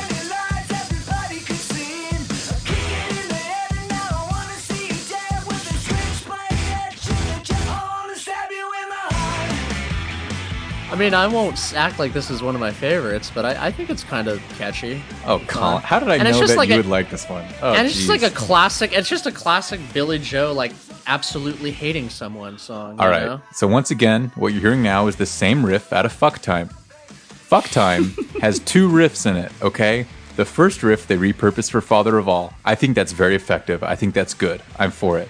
The second riff is just blatantly Fuck Time. I hate it so much. Not only that, it's a classic rock riff. We don't need to hear this riff anymore. Yeah, I mean, and on top of that, this song is pretty much a ripoff of Little Richard's 50s track Tutti Frutti, if you've ever heard that. I don't know. I feel like I have, but I can't think of it right now. I mean, you'd recognize if you heard. I mean, you're listening to it right now, essentially. Okay, fair enough. Fair enough. Ouch. Yeah, I'm not roasted. This Jesus. is the first song when I heard this. For one, I immediately identified Fuck Time. Which, by the way, I don't like Fuck Time. So like, I definitely hear the riff. There's no question I hear the riff. But again, like it's not just Fuck Time. Like that is a very common riff. Period. Like you were saying. Right, but they know. They should know better. Yeah. I guess, but if it's a fun riff, still, if there was I don't know. 16 songs. Don't keep this one. Keep another one. Fair enough. But, like, why is this better than Father of All? Like, I definitely like this more than Father of All. And they both are stealing... They're both stealing a riff. That's shocking to me, Colin. Yeah, no, it's way better than Father of All. Is so... I don't care for this at all. And I just think... I mean, overall, however you feel about either of these songs, I don't think they should be stealing from the trilogy. You know, that's fair. If you're going to steal from something, definitely. don't take from something that was incredibly underwhelming. Yeah. I guess there's no official note on when this track was complete, but I guess people have noted that it seems to be a reworked version of Billy's work on the musical These Paper Bullets, which was a Beatles-inspired musical, and particularly the song You Broke My Heart that Billy wrote. So this seems to be an updated version of a song he'd already written. Okay, interesting. Excuse me. Yeah, so for a lot of reasons, I don't... This is probably my least favorite song on the album. Wow. Okay. Yeah. I don't care for the song at all. And yeah, it's all about a guy catching his wife cheating and wanting to stab him in the heart. Stab her in the heart. Yeah, so it's very aggressive, very violent. I'm not into that. Yeah, that's fair. Yeah, I'm not going to try to defend it. I don't think it's a great song, but I still kind of enjoy it. Yeah. Well, that's fine. And by the way, you know, I described last week dancing around with my fiance, listening to this at midnight in our apartment. Mm-hmm. I danced this to Stab You in the Heart. I'm not going to lie. Like it is. I will say this. For Stab You in the Heart. It's a fun like rock. It's a throwback to classic rock in many ways, right? Little Richard and others, I'm sure. Yeah. But it is effectively danceable. It's effectively catchy. And I do like it a lot more than Fuck Time. I will say that. I will say both Father of All and Stab You in the Heart, they're stealing from Fuck Time, but I dislike Fuck Time more than either of these songs. So I think they are at least improving on the shit that they're taking, you know? Yeah. Yeah, I don't have a transition, man. I'm just curious to hear what you think about track 7 here. We've been on an opposite tear here, haven't we? I know. two ends of the spectrum. Let's hop into track 7, Sugar Youth.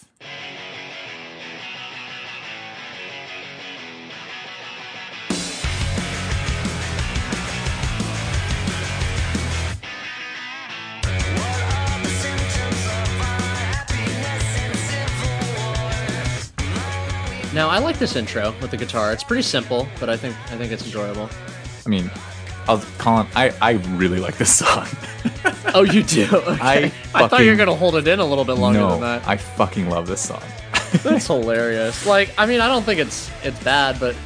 And it's not at all bad. It's reasonable. It's pretty good. I think this is a fun-ass song. I don't think it's great, though, either. Like, why do you think it's so amazing?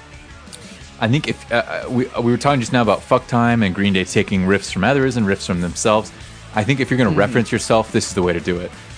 With the "And It's Dangerous" is a obvious "She's a Rebel" call out, right? That's the exact same melody, refrain, and lyrics. Yeah. And what's more, I believe there's a reference to "Peacemaker," which oh, is there? Yes, which is fantastic. Where's that? I've got a fever, a non-believer, and it's killing me from the first verse. Yeah, you're right. Okay, that's pretty cool. That makes me like this song a lot more, actually. And so it's enough to recognize if you're a fan, but it doesn't detract at all from the song, right? It's actually really fun. That's a well done callback. Yeah.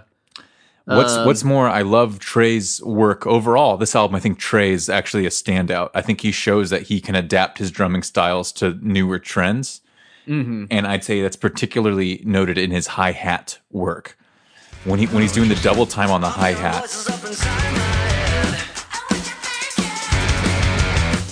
which is something he doesn't usually do.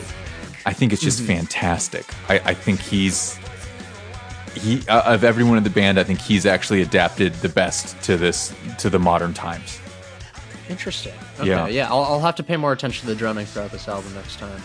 I don't think I was paying a whole lot. Yeah, no, the second verse he kicks it up. It's great. Awesome. Okay, yeah. But yeah, I will say, like, the melody is super catchy on that song. I really enjoy it. Really, what was detracting previously to me was the lyrics. I didn't really get them and thought some of them were kind of lame. But I think it helps knowing that there's callbacks in there and yeah, I don't know. I'll give it another chance. I don't want to be a Romeo. Oh, I think it's great. I don't want to be Romeo.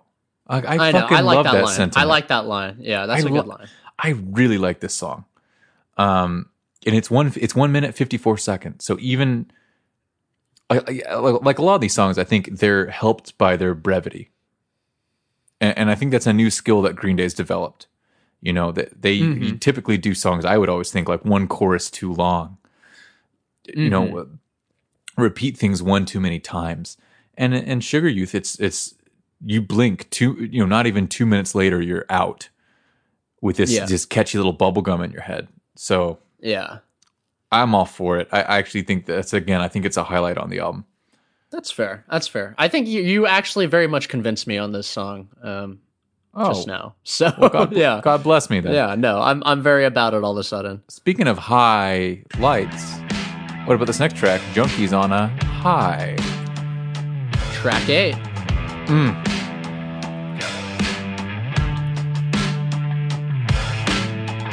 My mama said to me, you're gonna have your enemies. Don't beg, don't follow. I'm just gonna go out and say it this time. It's gonna be me. I really like this song.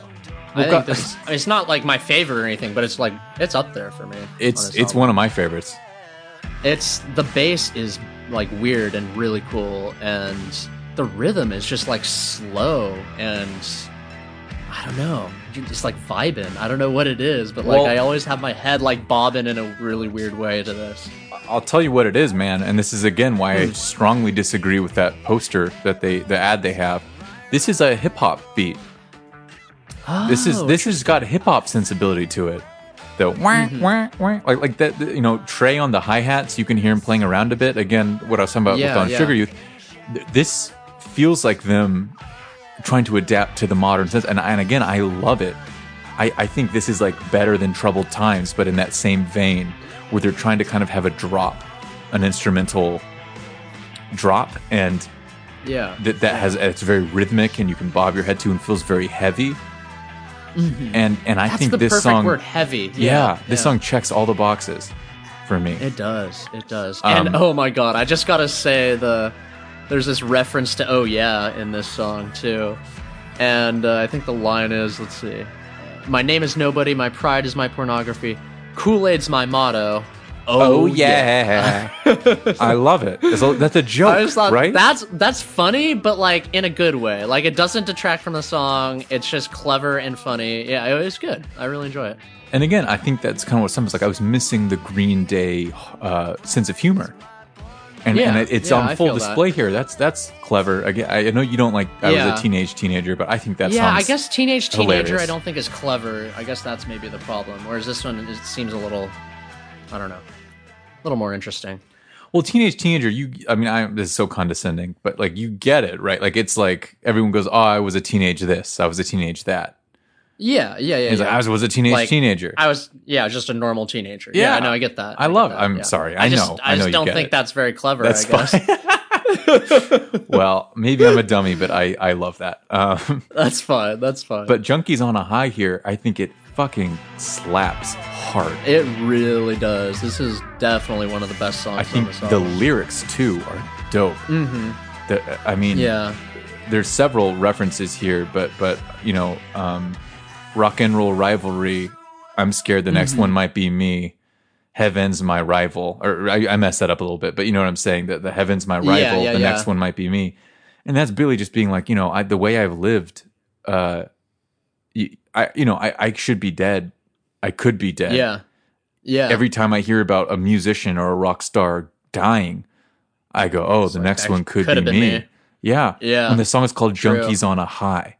And it's like, let's watch the world burn. And it's essentially like, talking about, let's just relax, reflect on myself, and just get high while the world burns. Yeah. And that's exactly right. Not to be alarmist or anything, but the past, few months, few weeks, the last few days, there's just a lot going on where this song actually brings me some comfort where you go like, hey, all you can do is sit back and watch it. Sit back and watch. Right. And I think the driving force of this song is like, hey, maybe the Junkies had it right. It's all fucked. All you do is get high. You can just get high and watch it happen. Cause the idea of subscribing to this world might be too much. It's all burning around us. And that's very pessimistic. I'm not saying I endorse that necessarily. Yeah. But it's just an interesting view. Yeah. And it makes for a fascinating fun song. It does. Yeah. And I also, my pride is my pornography. That's to me, that's a revelation. I think that's great. So I think it's bold. Yeah. It's a bold one for sure. I was just gonna say I fucking love the melody. I don't know if you'd call this a chorus. It's hard to even determine what's verse and what's chorus in this song. But I love the subdivision smile and then drink it in, dumb it down, suck it up. Like the way he sings that. The melody in this part of the song is just to die for. It's so good. I completely agree, man. No, I love this song, and it sounds huge. It just sounds huge. I know, yeah. Junkies on a High is a highlight for me. It gets me pumped. It's something that, again, I feel like this is a great example of Green Day adapting to the modern world, the modern rock sensibility. I almost wish that they had leaned further into this with the rest of the album. For instance, Stab You in the Heart is such a throwback rocker. And I think we know that you've done it. You don't need to do it anymore. This album, as much as they're trying to be like, oh, this is pure uncut rock and roll, it's not. Listen to the beats on Junkies on a High. Right. Like, oh, no trap beats. I'm like, yeah, but you're still doing hip hop beats. You're acting, like you're still trying to expand your sound and modernize your audience. Yeah. Which is great. That's fine. There's no blame for that. That's what bands have to do. Yeah. But embrace change, right? Yeah. I think this is a fantastic melding of genres and an update on I think, you can hear some network influence here. You can hear some Foxborough Hot Tubs influence in this album. I want more of that. I want Green Day playing with electronics. I'm like, fuck it, just go for it, right? Yeah, I'd be very curious to see what they churned out. So sure. And again, I think who knows? Maybe with the next piece of work they put out, they will. You know, Hey. I could definitely see them going further this direction. God willing, I think that would be the smartest thing they could do. Honestly, I think it would be too. Yeah, I think- mean, for a band that spent their whole career just being inventive every album, like they really should go a new direction. I think. well, because I think Travis Barker, fantastic drummer of Blink-182, who produces a lot of hip hop records himself and is considered one of the he'll perform with Lil Wayne and stuff. He's one of the preeminent, I'd say, physical rock drummers who's really highly regarded in the hip hop community as well. You know, this Junkies on a High makes me feel like, oh, well, Trey could make that transition too. I don't think he'd ever want to or would, but it just shows me that like this is also within his wheelhouse. And again, it's his hi-hat work. I love seeing him play with these new styles and expanding his kind of genre outreach. It's great. Boy, yeah, I'll really have to check out more of the drums as I listen to this in the future. I don't think I've paid enough attention. No, I think Trey's MVP of this album. Honestly, yeah, Okay, cool. I really do. Yeah. Well, baby, shall we? Let's move on to track 9 here. Of course. I'm worried about this one. Okay. Oh, let's just get into it then. This is Take the Money and Crawl. Kind of this slow intro. Kind of this slow intro. And honestly, this is the only quiet moment on the album. You know? Pretty much. They don't really have any. It's surprising considering the rest of the song, too.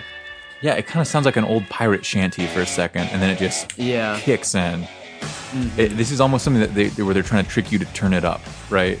And then you turn it up, and then it just kicks in. Maybe that's the idea. I don't know. Anyway, this song is, I don't know. It's just straight boring. Like I don't really like the instrumentals or the melody at all. The lyrics, frankly, I just don't really get. I guess it just seems like a lot of buzzwords pushed together. But you know, that's just me. What do you think, Chris? Again, I really like this song. Fuck.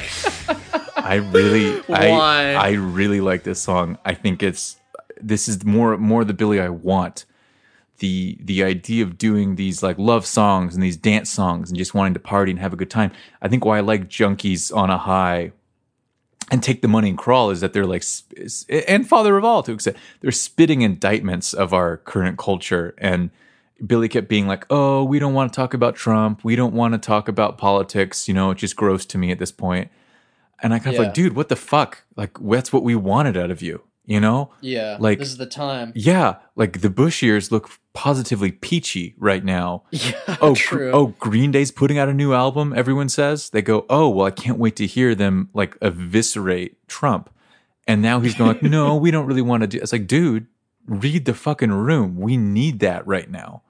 You're putting out a dance record, you know, like at the exact wrong time. No one wants to go to a sweaty club to be compressed with a bunch of different people right now. You know, no one wants to be dancing. They're shivering in quarantine. This is a scary ass time. We need angry Billy. We need a Billy Joe who's going to take on the issues. And that's, I think, in large part why I like this song. Okay. Take the money and crawl. Yeah, I did not get that vibe at all, but yeah, please take the money and crawl. I mean, it's because the expression is take the money and walk, right? Mm-hmm. And this is, hey, bitch, take the money and crawl. And it's a spitting indictment of capitalism and just the state of our world right now. Is it? Well, to prove my point, sweet Colin Brady, dear cousin of mine, this song was originally titled Art of the Deal with the Devil. Which is, of course, a reference to Donald Trump's book, The Art of the Deal, which he will never stop bragging is like the top bestseller next to the Bible and blah, blah, blah, blah, blah. And Art of the Deal with the Devil. I mean, who do you think the devil is there? And it's like, you know, it's a kind of a fast Motown song. It's got this real driving riff and driving rhythm to it, but it's, you know, I don't give a fuck. You can suck my cock. Take the money and crawl. It's really. I mean, it's just how it's the evil of money. It's the evil of our current state, and that how this attitude has given us our current political situation. Okay, yeah. With that context, I do appreciate the intention of the lyrics and the vibe, I guess, but it doesn't really change the fact that at least I could never figured that out if I had not known that that's what it was originally called, first of all. Well, I will say, I had all those thoughts. The music's just not that good. What's that? I was going to say, I had all those thoughts before I knew that was the original title. You did? Yeah. Okay. Then I'm probably just a big old dummy. Suck my cock, take the money and walk, and take the money and crawl. You can suck my dick. Like that's pretty clear. I think that's. I guess sounds like you got Trump on your mind all the time. Anyway, I just think it's. I mean, it's about more than him. It's about the attitude. That money talks, rules. Bullshit walks. To use another expression, and basically saying, I mean, what would you do for money? And how people will compromise themselves for money. Take the money and crawl. Get beneath me. I'll throw money at this problem to make you go away. Yeah. And it's disgusting, and so many people conduct themselves that way. I guess the official story is they said the lyrics talk about a narrator hired to kill for their employer's personal gain so they can get money for their own benefit. Okay. So it's just like, would you, for, instance, people who are you willing to kill for money? Right. That's a take the money and crawl type moment. Okay. You don't have to like it. I'm just saying this is the ideas they're playing with. Yeah, no. You're right. I like it a lot more knowing that, but I would never figure that out on my own, and I still don't think the music is any good, the instrumentals or the melody.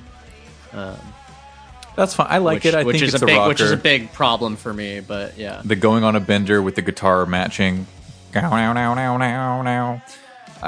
enjoy it. I like the like they got that like foghorn almost to the hook there.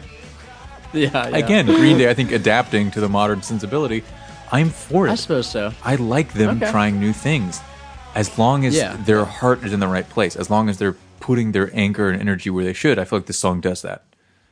Okay, that's fair. It's only when I feel like they're phoning it in and not really engaging that I get annoyed. Yeah.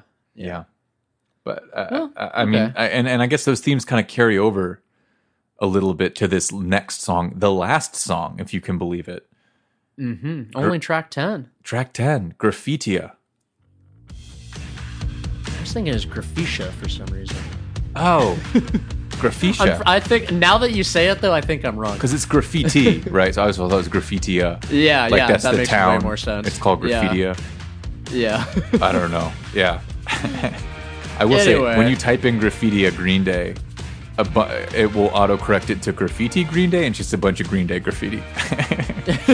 This is a hard song to look for. This song, to me, sounds like a combination of a million different songs that are not Green Day. I feel that. I definitely feel that. I like all throughout this song, I kept thinking, what is that from? Like, everything seems like it's from something. Big time. That said, I think it's awesome. I think the bass line is sick. The melody is sick. The music is very enjoyable. And the lyrics top it all off, Yeah. What do you think, Chris? Yeah, no, I agree with you. I think it's driving. I think this post-chorus part, it's a perfect crime, that whole melody, I cannot place it, but it is from something. So, and I actually have a list here of songs that I think this song is referencing in its composition, but that one I'm still unable to place. So if anyone knows what this sounds like, please comment. Please let us know. It's driving me insane. Before I list off the influences and ruin the song forever, if you haven't noticed them, or maybe you like that sort of thing, but this song is about Billy Joe said it was about the political contents in here, but it's more subtle. The song Graffitia is about factories that were closed in the Rust Belt in the USA and about black male teenagers who were being shot by police officers in Chicago. Okay, yeah. So I'm not sure how those two ideas connect necessarily, but there it is from the horse's mouth. He's stating that that's the intent. And if you look at the lyrics in that context, you can definitely see it. Yeah. It's kind of hard to really come up with a overall idea that this song is trying to get across. But somehow, yeah, the vibe feels right.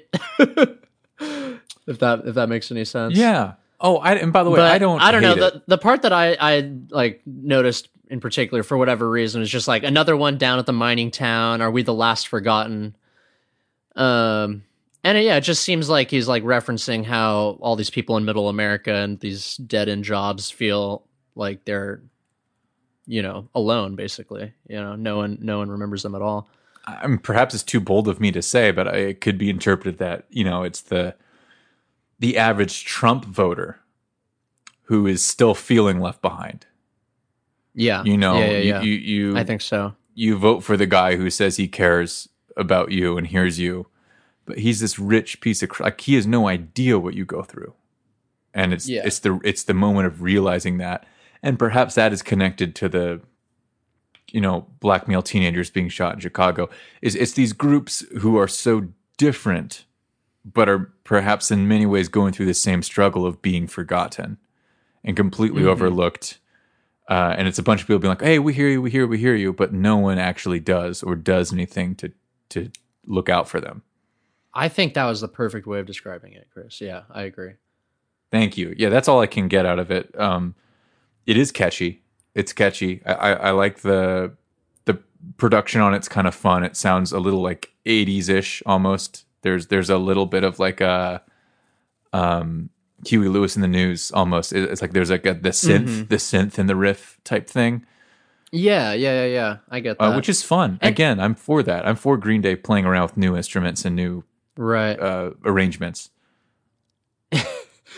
Okay, and I only just saw this written, but I swear to God, even before, I was thinking this had some serious Bruce Springsteen vibes on it. Yes. And so let me... I see... I'm going to run through this list. I'm going to run through this list because basically during it is driving me crazy what the and graffiti hanging hallelujah, it's a perfect crime. That part is from something. Yeah. That melody is from something. Is it Celine Dion? Is it the Beatles? It could be anything. I just know it's pure pop, and I can't identify it. It's driving me crazy. But here are the ones that I was able to nail down, just based on comments from other people and just my own thoughts. This song, that and graffiti part, has a lot of Melancholy Hill by the Gorillaz in it. It's a sped up Melancholy Hill melody. If you listen to it, think about that. If you're listening to the progression and the melody of the verse into the main chorus, you're going to hear a lot of Born in the USA by Bruce Springsteen. This is essentially just a swing version of, Born in the USA is straight 4/4. I was, and the drums are just straight, and this one's go, but it's the same progression. It's just adding that bit of a swing to it, the swing to the rhythm. That extra note. It's not playing straight. Yeah, exactly. Also, I Fought the Law by The Clash, which Green Day have covered themselves. A fantastic cover. Gosh. It's the same progression. You can sing I Fought the Law along to this song perfectly. And believe me, I have. Oh my God, yeah, I'm doing it in my head and I'm realizing you're right. It's exactly the same. It is uncanny. That's bizarre. And then also, I didn't know this song too well, but Hammer to Fall by Queen. Also, I don't know that song at all. Look it up if you have the time. Same progression. Okay. Similar melody. Interesting. Okay. Again, I haven't nailed that Graffitia, that post-chorus part. I know there's more influence. And basically people go, "Oh, well, progressions are progressions. Some of them are going to be the same." That's fine. Yeah. I agree. I know. I understand. But there's a certain tone about this song that I think if you look up all of those songs, you're going to hear those influences strongly. Yeah. To the point that I enjoy this song. It's catchy. It gets in my head. But this is probably my second least favorite song on the album because its influencers are so on its sleeve that it's hard for me to just enjoy it as an original Green Day song. I keep hearing other songs in it. Yeah. I mean, that's fair. How do you feel reasonable. at the end of the day about Graffitia, Colin? At the end of the day, I still like it. In fact, I almost think it's kind of impressive that they're able to fit that many songs. I mean, especially Born in the USA and I Fought the Law. Both of those, I think, are very obvious to me that they are in the song. Yeah. And I believe those other few that you mentioned too, even though I can't picture exactly where it's at.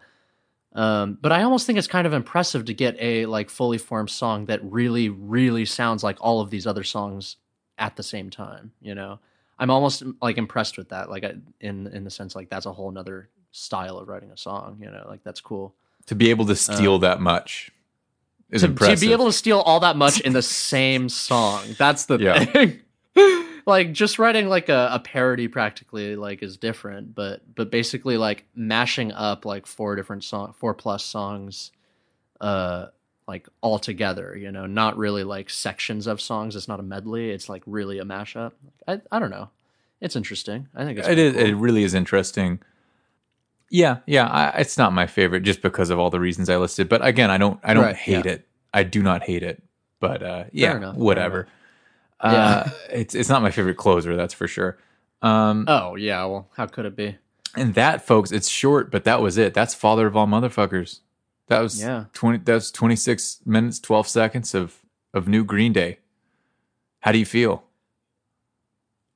Oh yeah. Oh yeah, though. With that said, Chris, what would you keep? What would you cut? How would you rearrange it? Yeah. Okay. Well, here's something I would say. This is what I was going to pitch out to you earlier, and I forgot. Okay. But it's perfect for now. We'll go through one by one in a second. But as far as rearranging goes, I just think it was kind of not a fantastic idea to have. And this was by design on their part. I just don't agree with it. To have the first 4 tracks be the first 4 singles in the order that you heard them. Thing. Yeah, I was thinking the exact same thing. It just cuts out your enthusiasm from under you the minute you're hearing this album. Because it's clock strikes midnight, whatever. You're hearing this album for the first time. You're all excited. You're like, okay, Father of All. Okay, well, I heard that a million times. Okay, Fire Red AM. Yep, I know that one. Okay, oh yeah. Okay, yep, oh yeah. And then finally, after 3 tracks, we get to something new. Meet Me on the Roof. And then after that, you know, there's only, 7 tracks that you haven't heard after slogging through 3 that you're very familiar with. And again, I think that kind of cuts out the enthusiasm. You want to be, oh, okay, Father of All is the lead single. That's the lead track. Okay, but then second track is something you haven't heard before, right? And then you go, you get kind of excited. And you have the singles interspersed between there, kind of sprinkled in the album. If they're all in a row, you kind of lose some enthusiasm that first listen, which is so important.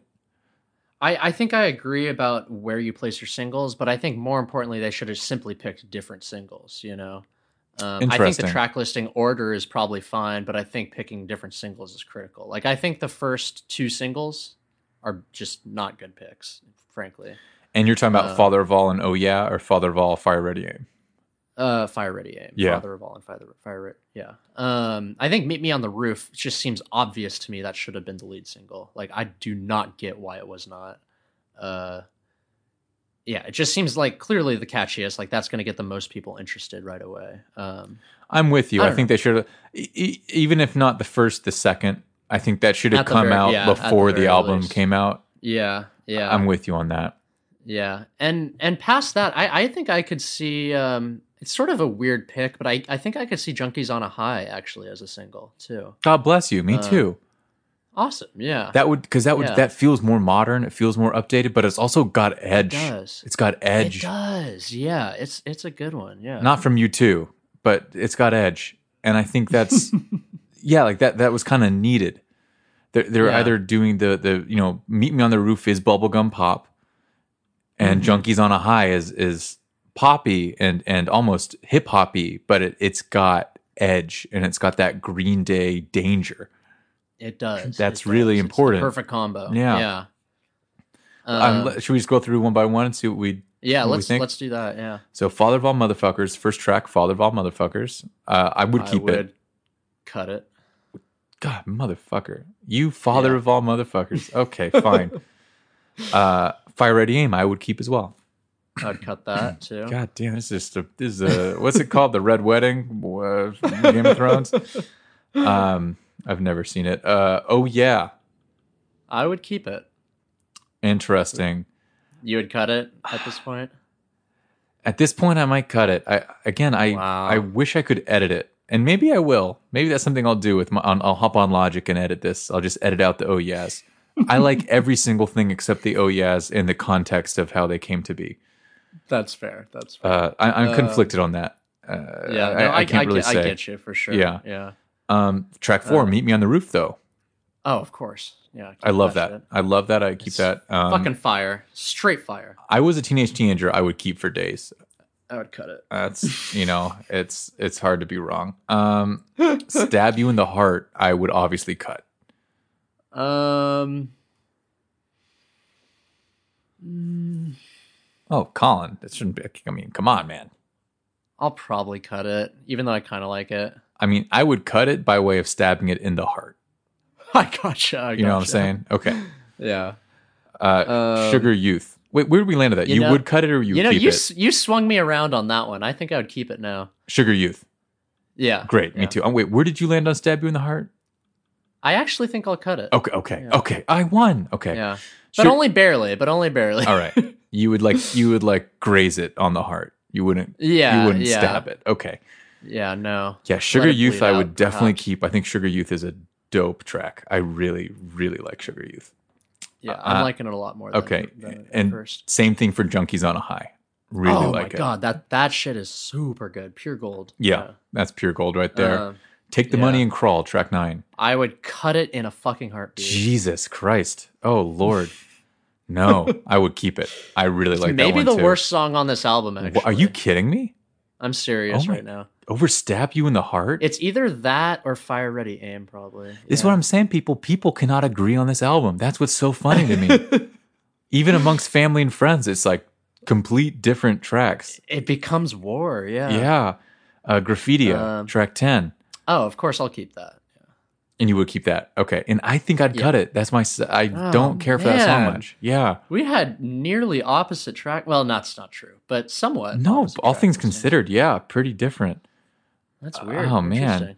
I mean, I guess with that said, overall, Colin, how do you feel about the album? I like it more than Revolution Radio, and so for that, I am glad. And it's interesting. It's novel. Like overall, I appreciate them for trying. That said, like a lot of aspects surrounding the album, like not even the music completely, although some of the music too, just feels like they're trying. Like I said this earlier, they're trying so hard not to try, but it's like almost too obvious that they're trying hard to do that. I'm with you. Yeah. It's and just with the way the album art looks and the poster, all the unicorn shit, and just like all the way they've been acting and all the public statements. Like it hasn't been horrible, but I don't really like it. They seem kind of douchey. Yeah, well, they seem entitled to this rock stardom that they have, and which is true. They're one of the biggest rock bands of all time at this point. But true. Yeah. But I agree with you that there's a bit of humbling needed, where it's and maybe these sales. I don't know the album's reception. I don't know how they're doing, how they're feeling about it all now that it's all come out. But and I know we'll talk more. There's a whole episode in our future about Panicland, that band who made the fake Green Day album, and we're stoking all those rumors about that Green Day was trying to burn through their contract with this, and we're going to release their magnum opus independently. That's right. Yeah, and there's a whole story there that we can talk about in a whole different episode. I don't want to get into that here, but I'll just say fans were really willing to believe and wanted to believe that Green Day was cooking up something else. Yeah, and frankly, I'm in that boat too. I was hoping, for American Idiot Part 2. Don't get me wrong. Oh, and that's what I wanted, right? And yeah, and this is not that, but it's a very fun album. It's a very fun album. It's very danceable. This is probably their most dancey album, I think. Yeah, as I said, I've been listening to it when I jog. It's good high energy. It can get you pumped up. I'm grateful for that. But again, I do think it's as misreading the room as in the world. Yeah, I think that's a very good way of putting it. And that people don't really want this out of Green Day right now. We actually could have really used more of the rage, more of the overt political statements, more of them doing, exactly, as you said, American Idiot Part 2. And instead it feels like they were kind of trolling people in a way. I'm like, just kidding. It's like a straight rock album, rock pop. Dance rhythm, some straight up love songs, some more angry rockers, but nothing really that is breaking any new ground. I think the closest is Junkies on a High. Honestly, I think that's a direction I'd like to see them go more.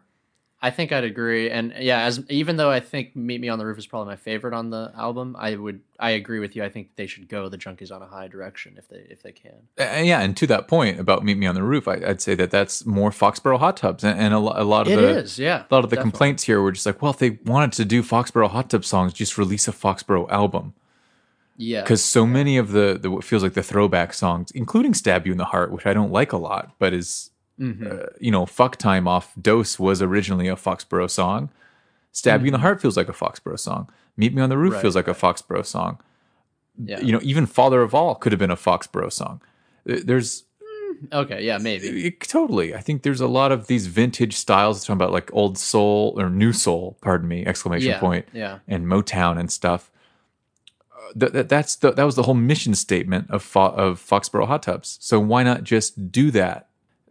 Unfortunately, the expectations of a Green Day album are a lot different than a side project. And I think they wanted to bridge the gap and be like, well, we can just be a fun pop band again. And people, I think, unfortunately, because of the tremendous amount of their accomplishments, they can't really ever go back to just being like a band with songs. They mean more to people. They've made amazing concept albums. And then you kind of need to take responsibility for that. So, while I think half the songs on here, and by the way, I think I like more of these songs than most people do on this album. I'm a fan of this album. I listen to it a lot. I enjoy it. But I will say I do think there was some misguided attitudes about how that would be received on their part. They can't. Green Day isn't the let's just have fun and party band. They tried it out in the trilogy, it didn't really work, and I think they're trying it again here. And in many ways, people have much better options to go for that type of music. They're going, no trap beats, no. But it's like, well, actually, if I wanted to party, I'd probably put on some fucking trap beats, So if I'm listening to Green Day, I actually want some anger, some rock and roll, some hardcore, lyrics and ideas that are going to make me think, and and like explore mental health, explore the darker side of things. Things are really bad right now, and we'd love to hear from you, Billy Joe. I want you. I don't want to talk about Trump. It's like, well, I want you to. I want you to talk about how fucked everything is. It would actually make me feel better to hear you. So that's my biggest disappointment in the album. Yeah. Having said that, I like it a lot. Out of 10, what would you give it? Out of 10. Okay, again, this is a Green Day fan, lifelong Green Day fan. Chris Bradden, host of the redundant, the totally original Green Day podcast. Okay, so grain of salt. Okay, but I would probably give it a 7. Okay, that's fair. Yeah, I think I'd give it a 6. Okay. Yeah. Also fair, I'd say. Yeah. Not a 0 though. Not a 0. Not a 0. Yeah. No fucking way. Yeah. Well, we can only hope that Billy is listening in right now, and perhaps he'll wow us with something exceptionally impressive in the near future. Who knows? Well, yeah. Well, we're going to keep going. We've got more side projects, more stories to cover, Green Day related and otherwise. But for one, God forbid Billy is listening to any of this. But if he were, I would say, all I would say is thank you. I love Green Day. I love what you've done. And thank you, Billy, Mike, and Trey for giving me so many years of amazing music and satisfaction. And even this last record, I'm complaining because you've set such a high standard for yourself. And that's true. I just really appreciate everything you've given to us. So yeah, thanks, Green Day, for real. Wow. That was very sweet. Yeah. Well, because I think it's like, it's like Star Wars fans complaining about George Lucas. It's like, yeah, but he also gave you all the shit. Exactly. So shut the fuck up. Yeah, like it wouldn't exist without him. So just let's be grateful to have any of it, right? Yeah. No. True. So to the godfather of my rock and roll relationship is Billy Joe Armstrong. It's Green Day, and God bless you, sir. God bless you, everyone. Any last thoughts, my friend Colin? I think we've just about done it. Yeah, no, I'm all good. How about you? I'm all good, man. I'm really curious to see how this story develops. Yeah. If they're going to release another single, if the album's going to be looked on more favorably in time, or not. It's really hard to say. Yeah, it's really hard to say at this point. And I'm glad we took a few weeks to kind of sit with it. And I'm sure in a few more weeks, maybe our opinions will have changed. In a month, in a year, who knows? If we're all still here, God willing, that who knows how this album will be looked at as part of the legacy of Green Day. Especially when they put out the new one. I find that Revolution Radio is looked back more fondly now. I see some people like, oh, I miss the Rev Rad days. I'm like, guys, what the fuck are you talking about? Do you remember the Rev Rad days? Things weren't fantastic. Trash. It was okay. It was just okay. So I'm curious when they release another album, if people will be like, oh man, Father of All, those were fun times. So who the fuck knows? People are fickle about this stuff. That's so true. And so am I. But I will say, at the very least, there are, I would say, 5 songs here I am really happy to know. I'm really happy they released. And I will be listening to for a long time. So, Father of All, we got foam everywhere. Okay? Sometimes you just gotta, you dive into the ocean, you just get foam all over yourself. Okay? That's the only way to do it. Well, with that, oh wait, we don't have a farewell. Well, you know what? I think we should end with our classic farewell, Colin, since this is the last official Green Day album. Right. Yes. I want to say thank you all so much for listening to Redundant, the totally original Green Day podcast, not just today, but throughout the discography. We, listening, you commenting, you keeping us honest. It means everything. Of course, you can keep up with us on Podomatic.com, on Spotify, on Apple Podcasts. We're going to do an odds and ends episode, I guess, coming up pretty soon now. For everything we've missed, everything we've goofed, just fun facts, singles that have slipped by. You can write us at redundantgreendaypod@gmail.com. You can reach out and just correct things directly to Colin on Twitter, or just check out any of the minimal Green Day stuff we're doing. But what's that Twitter, Colin? At Green Day Pod, or Redundant: the totally original Green Day podcast. I love it. I live it. And just overall, thank you. We'd love to hear your thoughts on Father of All Motherfuckers. Reach out, comment. What do you think? I think we're kind of split down the middle a little bit. Yeah. I think a lot of the fan base is. What are your thoughts? I truly don't know. So let us know. In conclusion, my sweet boy, it's been quite a journey, Colin. It's been an honor going on it with you. I want to thank you for taking on this massive challenge with me. Oh, thank you, Chris. I wouldn't want to do it with anyone else. I feel the exact same way, my friend. In conclusion, it's something unpredictable, but in the end, it's right, Colin. I hope you had the time of your life. All right, guys. We'll see you next time. Remember to keep it on Redundant, the totally original Green Day podcast. Stay safe out there.